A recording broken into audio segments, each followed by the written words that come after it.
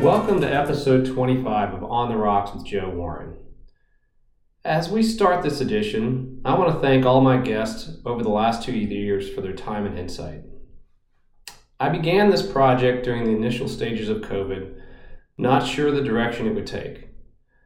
I simply wanted to engage smart, driven people I know during a time when human contact was limited to see how they were coping. What's evolved are stories of inspiration that I never fathomed. What's proven is that life will not work out as you expect, and it's how you deal with that reality that defines your character. All my guests today demonstrate some version of that reality. I also want to give special thanks to my colleague Parker Allen, who is the mix master behind each edition. He painstakingly edits each version, and it's a laborious process. I truly appreciate all his efforts.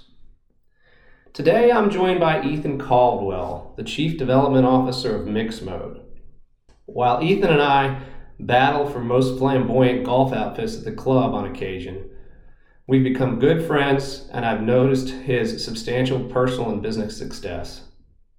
His technology and entrepreneurial skills are first class, and he recently conducted a substantial equity raise for Mixmode, which is quite a task in this environment. Life has been an adventure for Ethan, and I'm sure you'll enjoy his story.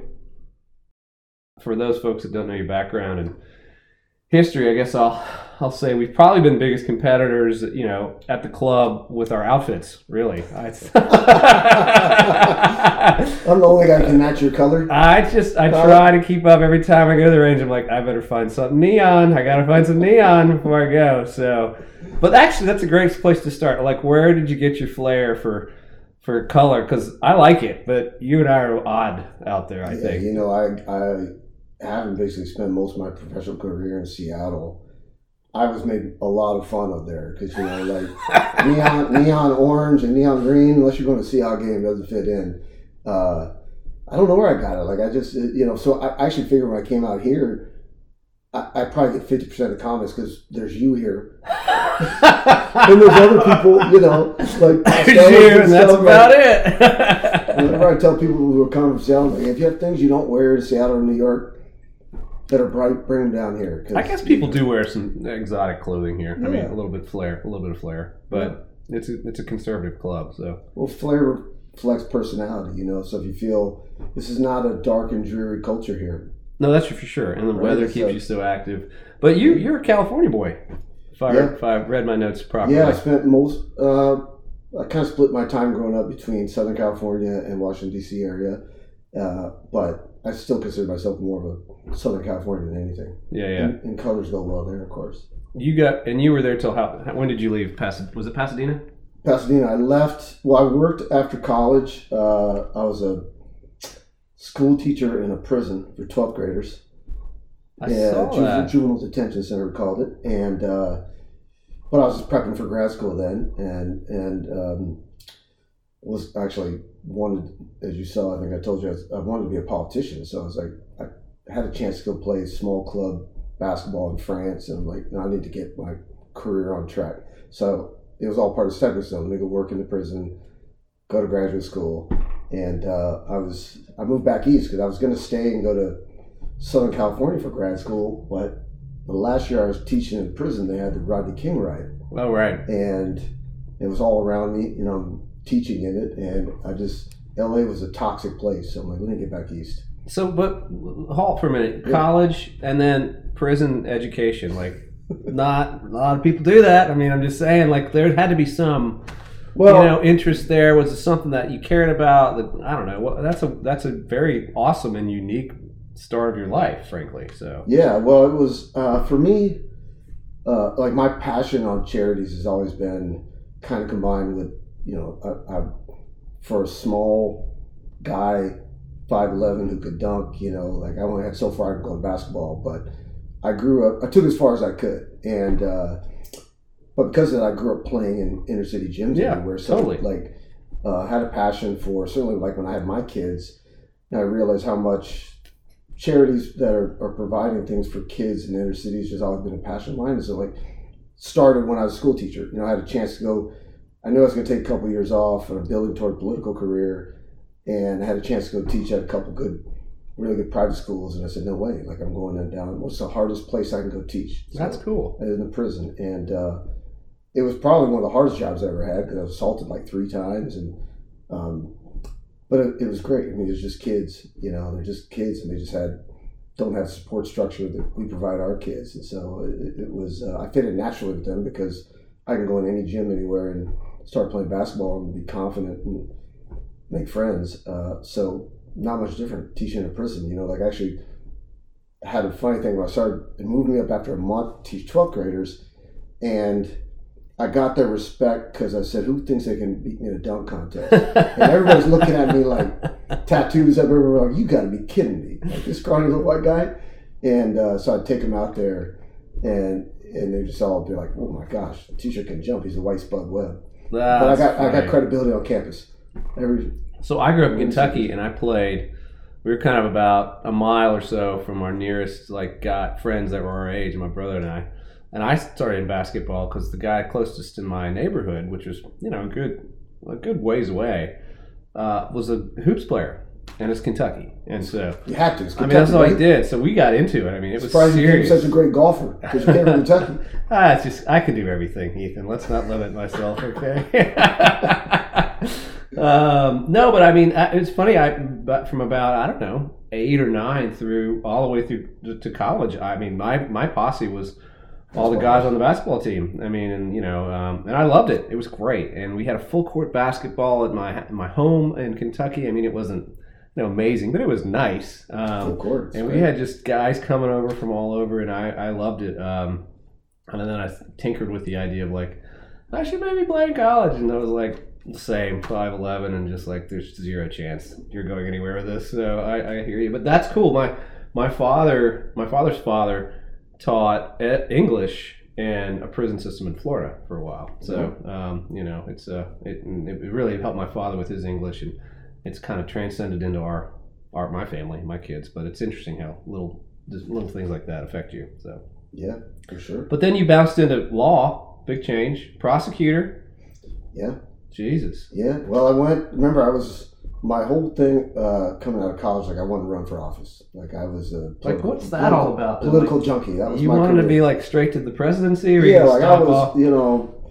I've totally changed my party affiliation since I've gotten older and wiser. But when I was younger, I was running precincts for Democratic presidential. I was president of college Democrats for 2 years. No way. And so because that was my life, I had the junkie at intern Capitol Hill.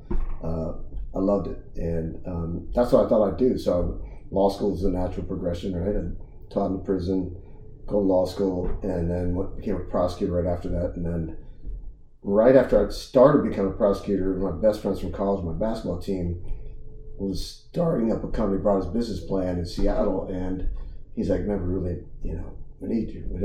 I'm overwhelmed with paperwork, trying to do a rapid IPO, and so I talked to my new wife at that point, and we made a really needed pivot and said, let's just go try this for 2 or 3 years. Yeah. For me, I can just go get some private sector experience, come back, and I need that to help my political career anyway. And that's what got me into the technology space. Got it. In 1996, I went out and joined the internet gold rush.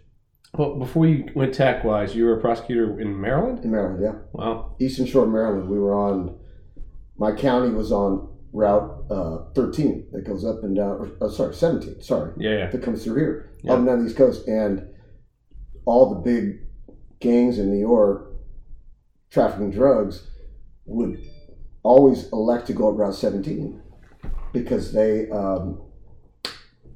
didn't have to mess with the federal prosecutors. They knew the state prosecutors and people like me weren't as good. So they don't go up 95, they go up 17. Gotcha. So I was just, even though I was only prosecutor for a minute, a lot of drug jury trials. I tried to try everything I could because I knew it was going to be there forever, and my boss was supportive. He's like, you only get in trouble if you plead something out. I'm like, well, I don't plead anything out. Did you do a lot? I mean, how many do you think you did? I probably did. I mean, in a short period of time, I probably did 9 jury trials, which is kind of usually you don't do that as your prosecutor. Usually you're you're pleading most of them out. If you got that same docket, you're looking at half that load. Yeah. Get to a jury. That's a big change from the education you were doing into sort of prosecuting people. Like, was it just how was that transition? Well, that was part of, like, I started in law school to change over my party allegiance, and part of it was because I went to law school and immediately started, like, I was gunning pretty hard, like, for an early office to run for, and so I started running this group on campus and had set up some forms for a political campaign where I had the attorney general candidates come down, and I was the moderator, and so I went and asked him later, I said, can I get involved in your campaign? So I met the Democrat guy first, of course, because I was a Democrat at that point. And he gave me, like, he turned me off so much, Joe. He was just like, who are you? What's your family name? And, like, well, you're not from here. And, like, you're not really interested. And I had lunch with the Republican candidate, and just totally was a wonderful guy. Like, just kind of opened my eyes to being like, you can have some progressive social views and be a Republican like me. Sure. And I was like, well, this actually fits, and you're not a jerk like the other guys. So that's in Maryland too. In Maryland, yeah. That's a pretty blue state. I mean, although I think is there a Republican governor now? Hogan's governor, isn't he? I think that they just lost. Did he lose? Yeah. Huh. But anyway, I could be wrong. It's always been Democratic. Yeah. Yeah. I mean, I was in D.C. for 15 years, and I had an office in Chevy Chase. So I was in my regulator for the securities world was in Maryland, and it was, by far much harder than the SEC. I mean, we're fine with being regulated, but I mean, it was a lot. And then I eventually had to move my office out there, just just like, this is too much work. But keeping up with the regulators. Well, I mean, we're registered, and we're happy to. All our data's online, and look up anything you want. The problem was the states. So you can have one set of documents for FINRA and, registration. And some of the state regulators saw rules differently than some of the SEC regulators. So, for example, custody. If I have a stock certificate of a client, do I have custody? One state may say no. The SEC may say yes. How am I going to solve that problem? Like, there's no, and it could cost you, tens of thousands of dollars a year just to. So, anyways, it was great to be in Maryland. I like the state. But I've always considered it to be sort of a regulatory intense environment is what I guess I remember. So that's interesting. I mean, there's a lot of, it's a little more hands-on than some of the southern states. Let me put it that way from a business perspective. So not very business friendly. And then you bounce. Generally, regulation is not, It's true. I always tease people because when but there's needs for it too. Like this whole FTX crypto thing, like, is a perfect example of why you need some regulation. So for sure. So, but you jump back from Maryland / DC all the way back to the West Coast for tech. Yeah. I mean, you're kind of bouncing all over the place, honestly, which explains a lot about you. Well, listen, I mean, in life, opportunities present themselves, and everybody has chances. Like, you look back on and say, like, I have a friend who tried to get me in on Bitcoin in 2013, and I didn't do it. And I want to make it a same dollar invested somewhere else. I don't even want to tell you how much money I missed out on because I didn't do that. So, wow. Like, I don't usually have a lot of regrets. I can make. There's no big career move. I made lots of mistakes. Everybody does in starting businesses, but I'm really pleased with that. Growing up, if you had told me I was going to live most of my professional career in Seattle, I said, "There's no way." Wow. Like I was a Laker fan. It rained up there all the time. I'm like, Seattle? Are you kidding me? Jeez. And then somewhere in this area, you met your wife, had some kids. Yeah. This is about the same time, I guess, right? Yeah, I got married. She's from Maryland, and she went to University of Maryland, and I met her when I was taking a little break after the bar exam at Dewey Beach. And Dewey. A lot of weddings came out of Dewey. Actually, not a lot. It's the other way around. I like to tell people I met her at church choir just to see my wife laugh. And are you kidding me? But yeah, I convinced her to go out west with me. We were just married, and she was like, "Yeah, I'll go try for 2-3 years." And blinked our eyes, and it was 23 years later. And you got two? How many kids you got? 3 kids. 3. And how old are they? I got one in college, Grace, sophomore at Babson. My daughters, a junior at a boarding school in Groton, Mass, called Lawrence Academy. Nice. I've got a 6th grader here. Got it. And you're a pretty avid basketball guy. Don't you coach some of them? Coach, yeah. I've always coached my oldest son. I coached in an AU program, great one in Seattle for a bunch of years, and was on the board of the Boys and Girls Club there. And so I came out here and coached my youngest son AU first year, and then found a better program, really good program, so he can be in. But I'm coaching the school team. I gotcha. But I have to be an assistant coach. I travel so much. Yeah. I miss a bunch. I just started coaching my 8-year-olds basketball team here in Mount Pleasant. It's pretty intense. It's great though. They're fun. Well, actually, that's awesome, H, because you guys, it's just fundamentals, right? Jump stops. We're doing a lot of we're doing some great dribbling drills, and we've got a layup drill we do. They're actually pretty good. I mean, obviously I'm biased, but I'm surprised at how good they are. I've done like 11 and 12 in Virginia one time, and there were some kids that never seen a basketball. So like these guys actually kind of got some skills. I feel pretty good. Is it boys or girls? It's boys. Boys, yeah. Yeah, 7 and 8-year-olds. Because you got boys, yeah. I think I'm dedicated. I think you're coming, man. You get the bug. I love it. I love it. I wasn't going to do it this year, and I've done it the last 2 years at my son's school, and I was just like, I really enjoyed it. Part of it is because you're a basketball guy. One of my friends, when I first had my son, he's like, Ethan, because I said, I don't want to be that dad who coaches their kid. Like, it's never a good thing when parents coach their kids, in my view. But he's like, you know so much basketball like you do, Joe. He's like, you're going to get your son in the first team, and you'll be watching, like, you're not going to get to the first practice. You're going to, I got to help. Because it's going to be just other dads who don't know the game like you do. And so, like it, and he nailed it. He was right on. Well, so we have these 2 20-minute halves, and you swap out. I have 10. You swap them out at the 10-minute mark. It's really the only rule. Yeah. And I'm like, do I start? I can't really start my kid. Like first game of the season, is like, JB, you're gonna have to come out. And he didn't care, but I'm thinking like, I can't start my kid right off the bench. I mean, he's got to come off the bench. But you got to play talent, man. Actually, I saw that's why I've always coached with an assistant because my son's on the team. And I tell the parents like, this coach is gonna do all the subbing. Because I'm sure your kid, like my son, is pretty good, and I'm like, I would pull him all the time because I see all his mistakes, but it's probably not the right thing. You want players to play through their mistakes. Yeah, that's true. So you were good though, weren't you? With didn't you have some sort of experience with an NBA coach or something? Yeah, my first 2 years went to Pomona, Claremont colleges, and so I played for Pomona Pitzer, and the guy who recruited me out of high school was Greg Popovich. Oh, there you go. He coached 10 years in small school conference. Well, was that San Antonio where he had all his? Was it that? He's still there. I think he's about to get inducted in the Hall of Fame. Everybody played for him last because we were just like, we knew he was a good coach, but imagine that one conference title 10 years, and now you're going in the Hall of Fame, considered probably certainly one of the top 5 coaches all the time. Yeah. It's I loved basketball back in the Jordan and Bulls and Pistons, and I mean we were glued, but I really have kind of lost it. I don't really watch it anymore. Matter of fact, I don't watch it. I don't know. It's sort of sad. I feel bad about that, but don't feel bad about it. I'm the same way. Like I started following the NBA again. I had Sonic season tickets forever, just because that NBA's in your town. You do that. It's a show, right? But I've always liked college basketball a lot better. I love college basketball, and this year I picked up again because my son's babysitter, our good family friends, is Paulo Banchero in Orlando. So got it. And my son just he can't watch any college. They love that marketing. It's all NBA for them. Like, you're not going to pick up anything good watching these guys. Let's watch a Kentucky game. Yeah. Watch a Kansas game. So you bounce back to Tech, or you bounce into Tech, right at a really tough time around 2000. That's not exactly. Well, no, I joined in 90. We took the company public in 96.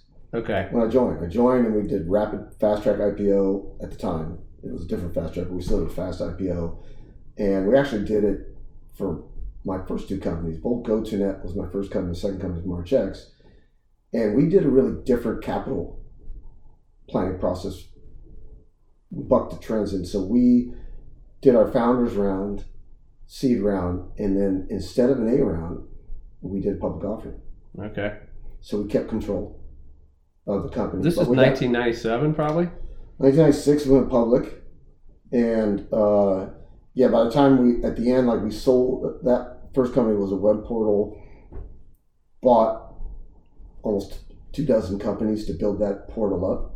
Like Yahoo was our biggest competitor, and sold after a couple of years. Sold majority stake to Paul Allen in that because he wanted a portal asset to go with his Charter Communications asset. Right. And after that, we were missing a mobile place that we merged with a Seattle company, and that was fascinating. That was right around the market collapse. So we inked the paperwork to announce the deal in July of 2000. Stock was trading 83 and change, and then that was right a couple weeks before the tech market just started to dive. So we then we went through our shareholder approval process, got approval, closed in October. 3 months later, our stock had gone down from 83 to like mid 60s. Yeah. So we'd inked it at a $4 billion valuation, and we sold it through the merger at 1.5. That was and it kept going down after that. So I was lucky. I was pretty fortunate because I left right after we concluded the transaction, closed it, and so I was able to get some liquidity. It's nice because now I was no longer a Section 16 officer, and but the market just kept going. Yeah, that was a tough 3 years. I started in '97 in the business, and that was kind of the start of the tech bubble, and that was a great 3 years. I was like, this job is simple. It's just you can pick anything and go straight up. Yeah. And then 2000 hit, and it was like the worst 3 years ever. And I have a lot of guys that work for me now that are, weren't around then. So I saw when this year came around and market wise, and we'd seen sort of the run up of every asset, through really the last quarter of last year. It was kind of like, and you started getting rumblings of rates, and you knew it was coming. And I told these guys, I was like, to me, this feels like 2000. So, and a lot of that's, already transpired in 2020 this year for sure, with the SPAC blow ups and obviously now the crypto blow ups, et cetera. But, higher rates make decisions totally different than when they're at zero, which, by the way, would be a good question for you now, because I know you recently, we'll go to your new business, but do you see similarities between, in the tech world between 2000 and today at this stage, or is it a little too early to tell? Well, I would say it's different. Clearly, like on the sales front, if you're running a business, like there's parallels for sure. Yeah. But the primary difference was that the market collapse around 2000 was all because of the tech bubble. Yeah. Right? Fair. And so that and rates went broader, reaching kind of impact in the tech sector, right? But listen, with every market decline, I mean, now you and I have gone through in business 2 really large ones. Yeah. Well, now this would be a third. It still feels, it's certainly not as painful yet as 2008 or 2000. But I've always used those, like, I think if you've got a good company and a good product, there's great opportunities in market downturns. Yeah. And, it as a public, going through both of those terms with a public company, you're able to use that. And I think there's parallels with private companies too, to really make some hardcore changes, because kind of the microscope is off you. Everybody's like, well, everything is down. Yeah. Whereas if you want to make those hardcore pivots in your business when the market's going up, like, you're going to be an outlier and you're going to have some angry shareholders or investors. Right. But market downturns allows you to make kind of those pivots and get back to a path that can lead to accelerated growth in whatever business vertical you're in. So you, how long were you with a company that in 2000? When did that time end? I left right. So that was what I left, joined in 1996, and we sold it effectively in 2000. Got it. And then after that, took some time off to save my marriage, because I've been working 7 days a week, coming home at 11 o'clock every night, because we're just sprinting. You're in the internet rat race, and there's, like I said, we bought 24 companies, and we're young people didn't know any better. It was a series of sprints for us, and spent that time, considered moving back to the East Coast. Actually looked in Charleston at the time, almost had a house downtown. But did some introspection, and there's just still too much opportunity in Seattle. So went back to Seattle, got a couple of co-founders together, from the first company, started whiteboarding some business models, and started negotiation with a company in Provo to use as our primary asset to kind of do a very similar business model, which was have an underlying business, not do your A round, get some public currency right out of the gate, use that currency to go and start cobbling up assets. Yep. So it's exciting. Everything looks exciting in hindsight. I describe it, but when you start a business, I always say there's a lot of shit you got to shovel.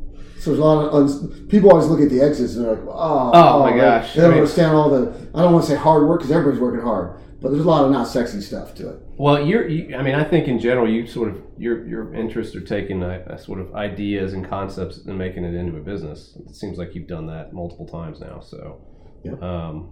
But your role in those things, and I talk to other executives and VC guys, et cetera, and there's so many unforeseen, and nothing's going to go the way you expect. It's actually probably everything sort of doesn't, I'm going to say goes wrong, but it doesn't go anywhere the way you thought. So it's funny how you have to kind of adapt to that. I think leaders of businesses especially have to be sort of like chameleons. They have to have their particularly special traits, but they got to adapt to whatever comes along the way and sort of see if they can handle it. So I've learned that over the years. But yeah, well, I always laugh because like my son, who's really driven to be an entrepreneur, my oldest son, that's why he's at Vic Babson, is one of these guys who's constantly trying to absorb information from well-known leaders, right? Read whatever book, totally. Elon Musk, and follows this guy religiously on social media, Gary Vee, and I always try to tell him my nugget is that there's great leaders of all kinds of, there's certain characteristics go across them, but there's no one model. Like, I hate to tell him, like, I didn't give the DNA for you to be Elon Musk. Fair enough. He's rare. But, there's many entrepreneurs, probably way more successful than me, like, with just very varying personalities, right? There's some common characteristics, like high level of an emotional maturity. Totally. Emotional IQ is really high. Tenacity. Like just getting back up over and over and most of the folks we've had on the whole thing on this podcast of being on the rocks is about like coming over overcoming life's largest challenges and how do you do it. But I've seen, it takes intelligence, but it also takes you're going to get beat up a lot. Like, you're going to fail. A lot. You got to, listen, the number one rule is, everybody will tell you this, and I'm saying stuff that everybody doesn't know, like, fail fast. Swing for the fences and fail fast and learn and pivot. Don't make the same mistakes twice. Well, when we started this business, in money management business, I was a cold caller in DC, so I called lawyers and lobbyists. And I was just telling another guy this. That's a great sales job, by the way. It was great, man. 600 calls a day. So the math, it was just a sort of a numbers thing. And I talked to my team about it because cold calling is like, nobody in money management does that anymore. That's embarrassing. But it was 600 calls a day. You started at 7, you got off at 9 p.m. You had a little 30-minute lunch break. This is all commission, by the way, too. So there's no salary. And then from those 600 calls Monday through Saturday, you get 100 leads a week. That would literally say, okay, you got an idea, it's something interesting, call me back. I'd be willing to listen further. From those 100, you get one client. And that client would maybe give you 20 grand. It was whatever. Yeah. So it was a numbers game. So, we had a sheet of paper, and it was a race of no's. How many no's? How quickly can you get as many no's as possible? And so I tell people that, like, I try to get as many no's as possible because I know the payday is coming down the road. So you're Bud Fox. It was drilled into me by some hardcore sales guys. But but think about that. I bet you, if you're recommending people want to go and go down your path, in your career path, like, what that's kind of similar to, I bet you advise people, like, what a great way to learn your business from the bottom up. And the hard way. It's a school of hard knocks. Like, I always advise people, and they hate seeing this. I used to have a couple friends of sons or daughters of my friends would come meet with me that are about to graduate from Ivy League school or some prestigious West Coast school. And I said, well, I might be the least popular person in your network because I'm going to tell you something nobody else is going to tell you. And you're going to look at me and say, he's crazy. But come back and see me in 10 or 15 years, tell me if you don't agree with me. You need to not join the rat race and try to. It's not about the first job you get. Yeah. If you want to go into business, whatever you want to go do, you want to be a CEO, you want to go, you got to learn sales. Oh, for sure. And the harder the sales job, the better. Get in with the best company that can teach you the best sales training. Like in Seattle, that was Nordstrom. So I'd tell these people coming from like an Ivy League school, like, go get a job, sales job at Nordstrom for a year. Great customer service. Customer's never wrong. You're going to learn what you learn in that job is going to help you exponentially wherever you want to go. Totally. And so what did you do? So during this entire extensive and intense business career, you had a family that you kept together, and that's a challenge. I mean, I'm a single dad, so I obviously have my own perspective on this thing, but and I have my kids a lot. I'm really happy about that, but I have to work around the schedule. I know that Thursdays at 2:00 I'm picking them up, and I got them till Monday, and Friday, so I have, I got to work around the time that I have with them, which is fine. But, how are you able to build a family and maintain a positive and productive environment? Super hard. I'm sure if you had my wife here, she'd probably say Ethan sucked at it. But because I'm hear this. I'm competitive and clearly not. I mean, look at you now. I mean, you have great kids that are doing well, and you live in a great life. So. A little bit of credit. Yeah, no, it's really hard to do. Like I can't give people advice on how to tell people like, listen, communicate because it's going to be hard and it's going to feel like there's a division of responsibilities and you're trying to share in it, and it's always going to feel like you're the short of sick. I just read, you may have saw the headlines, like Michelle Obama just came out with a book or something, but there's an article about it in a UK paper saying, like the headline says that I hated Barack for 10 years. Hated him. I didn't see that. And then, so I read, the article, and the article was saying that he was so gung-ho about his political career, he's working all the time. I'm raising these two girls, and like I shirked my career to help in the division of labor so he could prioritize what he was doing. And she got hated him for 10 years. And like, I'm sure my wife probably felt that, like I tease you, but it's probably true. Like when I sold my first company, I probably spent a year just trying to save my marriage. Like I was just gone. Like I wasn't supportive. This was before we had kids, but I'd moved her away from all her friends, lifelong friends in Maryland, to the West Coast, and I was more than it was 24/7. I'd be getting calls in the middle of the night, and I'd take it, and came home really late. So I wasn't a great person to be married. I'm blessed that my wife was willing to give me a chance to make those things up, because as you get older. Like in my second company, you start realizing it's not a series of sprints. You can still work really hard and find a little bit better balance. Right. And so you took some time to develop your family, develop those relationships. And then back, I guess, in the last year or two, you've now jumped into a new asset. Jumped back in. Can't take the entrepreneur out of me. Political career's gone.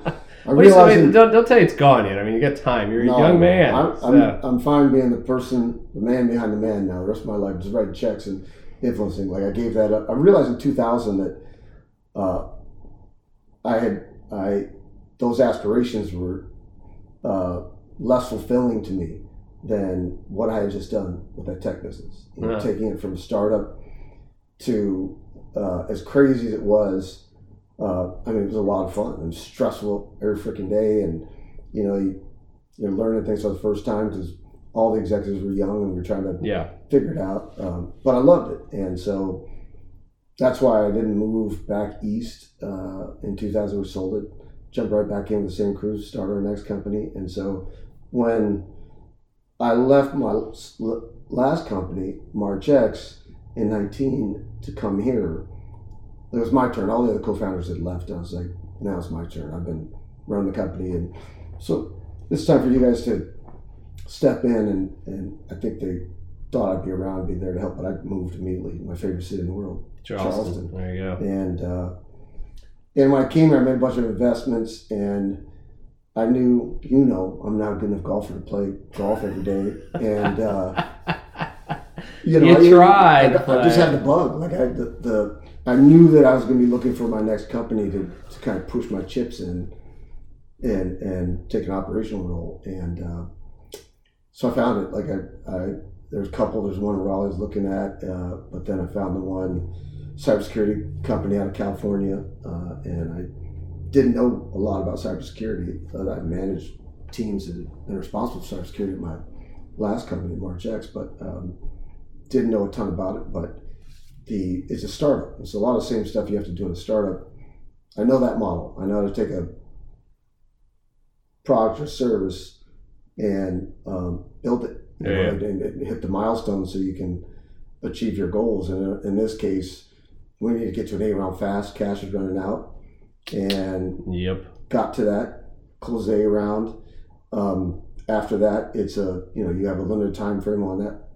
If you've been in business a lot, you're not smart. We didn't throw any parties. I've never thrown any parties when I close financing rounds because that just adds to the pressure. Now it's time, like, now I got to execute. And so then we went and put on my hat, traveled a lot, tried to close a lot of deals, taking this new technology to the market, cybersecurity, and had a lot. It's been stressful, harder on my family, but a little more balanced. Usually, I usually try to travel 2 or 3 days every week. That's it. But talk to me about cybersecurity now, though, because there's a ton, and it's this confusing space, and we actually kind of pay attention to it. So, how do you decide that what your company offers is going to be a solution versus one of the other many? What's so particularly special about your product offering, and how did you come to that conclusion? No, it's a great question. Why I decided to join this company, I invested in it. I was helping them. I was doing some consulting for them, but I sat in on a couple trials they were doing with customers, and the technology in a really short period of time, a week or 2 weeks, was able to sell itself. And for me, coming from my last company, MarchX, had pivoted for the last 10 years around this really complicated call analytics software company. And so the sales times there, like, we're selling to really large call center operations like General Motors, State Farm. And those contracts take forever to land. The integrations are really hard. It's not sexy technology. And now to be sitting in these trials and watching Mixmo be compared to the other existing cybersecurity tools in the platform and differentiate itself really quickly, I'm like, it's fascinating to me. Like, I've never worked with technology that operated that fast and was able to kind of sell itself. So I can come in, put on my sales hat, and not screw things up, and help this company really continue to accelerate its growth to get to its next marker. But it's a crowded space. Like, I've been in it now for 2 years, and I love the fact that I was learning stuff every day. And one of the problems why the cybersecurity industry from an investment perspective is so fascinating is that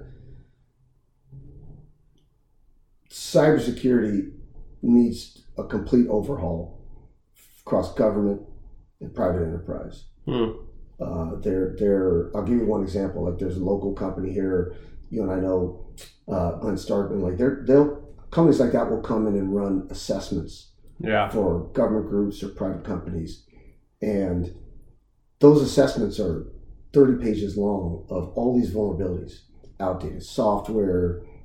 They go into control, like policies and procedures, control elements. Right. Sure. And every one of those things is a potential avenue for the threat actors to get in. And the Chinese have estimated over 200,000 people every day who are just probing, finding those vulnerabilities. They want to get in and cause havoc. Every week you're reading about the next breach, right? Right. So that's the massive problem with cybersecurity. Like how does this, and there's all kinds of segments in cybersecurity, right? You've got endpoint, you've got data center, you've got policy tools, but fundamentally they all have to solve the same mission, right? Which is to let a company go about its business with all the data it has and not be breached. Right. And so what Mixmo does that was so fascinating to me, it is a threat detection technology. And I didn't have to come in. My buddy, who was the co-founder with me in prior two companies, had already taken this company over and done what I think great entrepreneurs do. He came in, he realized that it was a decent business, but it was struggling growing. And so he spent first year or so just talking to customers. Gotcha. Yeah. What are your biggest pain points? What are your problems with this platform or that platform? And then he went and through his network of people brought in this great world-renowned AI expert, Dr. Igor Mezek, and he was not an expert in cybersecurity, but his area of science he's an expert in had great applicability and could actually solve one of his problems, which is how do you take a massive data sets and mine through it really quickly to find the indicators of compromise. Got it. And so that work had already been done when I joined. Like I joined and sat in the POCs when we were first taking a new platform out to the market. Got it. And you guys, and this is a good time to talk about it, y'all did a financing in the last 12 months, I think, right? Yep. We closed our B round. So we got, so that was a fascinating prospect. It was before, the market was still early. Yeah. We got it done before things started to turn further south. The money is still there. Like you and I both know that, for me, even though I'd never, prior to companies had not taken private equity or venture capital money, I've got lots of friends who run big funds and lots of contacts there. So, and all of them have the same problem, right? There's just been an inordinate amount of money invested in what I call the private market. Yeah. VCs and PEs combined. Totally. Those lines are blurred now, right? And they got to put that money to work. Yep. Like they can't just come invest with Joe Warren and their shareholders. They're not allowed to. It's a problem in the industry. I mean, and we avoided that in our world with our, because we'll just do one-on-one deals, or we don't need to have capital deployed just to have it deployed. But it's an issue with the industry for sure. Big issue. And right now, what I've seen, what's fascinating is that after we closed our round, so we had a lot of demand for our round. Like cybersecurity is a hot space, and most large. When did y'all finish that round, by the way? When was it? March. Okay. Yeah. And we raised, at this point, a little bit over $50 million and for the B round. So and we brought in a great partner that can help us, PSG, part of Providence Equity, and they are a fantastic partner because we brought them in specifically because they have the capacity, whether they will or not, if we continue to execute, to lead a C round if that's in our plan. So. But the demand was there because a lot of the private money is looking to hedge their bets in cybersecurity. They all want, if they got two, they want five, and then they want one in this network security. They want one on endpoint security. So they want to have a blended portfolio. So that part was fascinating. But, and I tell you that whatever business you're in, you and I both know like that money is still there. The challenge that's happened since the market is compressed here and started is that less of the deals are being done, not because the money's not there, but because there's valuation issues. Yeah. And totally. I advise a lot of my friends, there's like people who run their company. If you take my company, Mixmode, as an example, Mixmode closes its round at this multiple, this valuation. There's dozens of other cybersecurity companies, owners who are looking at that saying, well, I've got comparable growth and love my products better. They've got their own reasons to say that we're better than them. So I want that valuation, but the market has changed, right? It totally is changing. I mean, profitability, that's a conversation I'm having with my executives now, is that, hey, it's not all top line. Like you have to be able to make a profit at some point. And and that's not really been a factor probably since 05, 06, 07 when rates were higher. I mean, you now can park, 1 year treasury or CDS. All the others paying, 1 month CD was paying 4.25. I mean, that's not amazing, but that's guaranteed. Yeah. And so I there's a whole bastion of young executives that have come up in the last 20 years that have never seen what a requirement for profitability is. And it's hard to balance that out. So yeah, it's a great point. Like I've got a fascinating take on that because our first company, GoToNet, when we went public, we got a lot of criticism because the CEO of that company had previously been the CEO of a company called Everlast. Remember the boxing apparel? Yeah. And there were a couple quarters there or monthly periods where he struggled to make payroll. Yeah. And he's like, I'm never going to be in that position again. So we are going to operate this business to make money from day one, as early as we can. And that was in our DNA. And we were getting criticism from a lot of our analysts saying, like, at the time, we went public like right around when Amazon went public. And Amazon, of course, historically has not cared about that. Yeah, They're talking about top line growth. And they'll take the hits from their investors because they're like, and look at where it's gotten. We can't argue with it, right? So there are people arguing this, like, why are you worried about that? This is a growth period. But that's changed. Invest. I think the investment and analyst community too hasn't. I mean, value. The concept of running a profitable value business has been. I mean, it's been almost 20 years since that concept worked. So there's a whole folks on our industry that don't know anything about it. I mean, they've never seen it. They don't remember money market at 6%. They weren't around.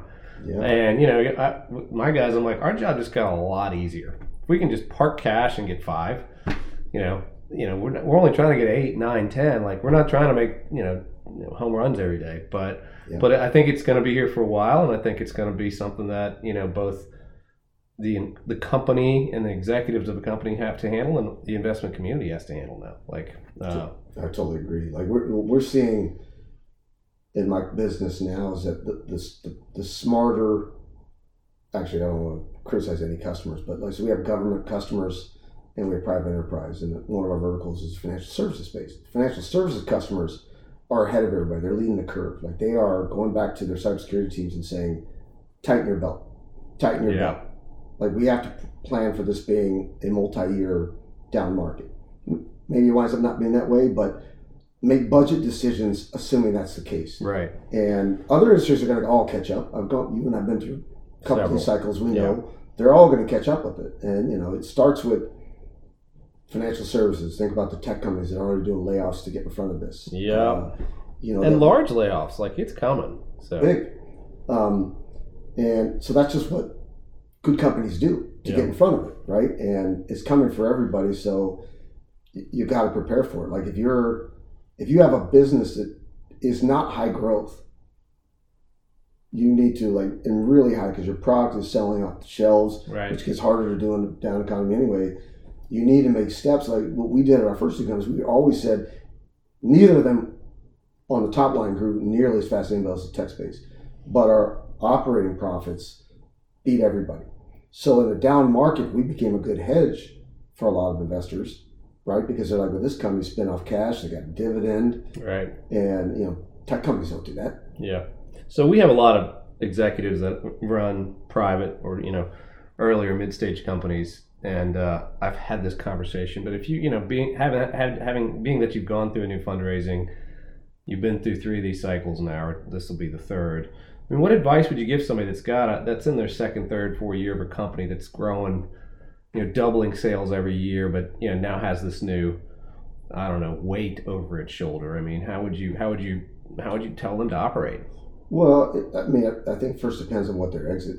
What's their strategy? Yeah. Or are they looking for an exit in near term? A lot of people don't. A lot of people want to run their business, and it depends how your cap table is structured, right? What pressures you're feeling there. But if you've got good top line growth, you still need to tighten your belt. Like, it's all needs to be related to what impact this is going to have on your sales. Like, is your margin going to go down on your products in the next 2 years? Mm-hmm. Talking to your customers, knowing that they're going to have budget crunch, like if it's a B2C play, clearly you got to think about that, right? Which is people may have less money to spend. Right. If it's a B2B play, what type of business are you selling to? Like, in our space, the government wants, because there's so much money being thrown at cybersecurity, filling this gap around these problems, they're not feeling that crunch. Like, there's more money. Biden administration's committed a lot of money in the next 3 years toward this, and the next administration is going to have to do it too, because the Chinese are kicking our butt every day, and we got to catch up. So that isn't there. You still, when you're going through the government, got to go through procurement, got a lot of budgetary issues, but you have to really understand what in your sales cycle, what your margins look like, assuming that this is going to be a prolonged economic downturn. Yeah, that's right. And then just plan accordingly. Like, how do you differentiate yourself? And I'd say most importantly, I've been through this, is if I'm really worried and my business is going to be really challenged by this is a great opportunity for you to look at it and say, what hard changes can I make now? Because it's a good time to do it when the market is down, right? Like if you need to make a pivot in your business because you got one product set, for example, that's not selling great, and like fail fast, because now everybody's going to be struggling. So you have this great chance to go and make some hard changes and not be an outlier where people say, man, that company's just messed up, right? Well, after hearing this interview and thinking about this, I now realize like your business background is as colorful as your golfing outfits. So I realize a little bit of where this all comes from. I have to do that. When you don't have a personality, you got the pride of the closer. I figure that's why you and I are kin. It gets along well, but Ethan, I say it's amazing what you've accomplished, and so many companies you've run, and so much advice, and built a family, and now you've come to Daniel Island, and everybody knows you, and so I'm just congratulations to you, and thanks for sharing time with us today, because our people really listen to these things, and you've got a lot to offer. So I appreciate the time. No, you're very welcome, and thanks for doing it.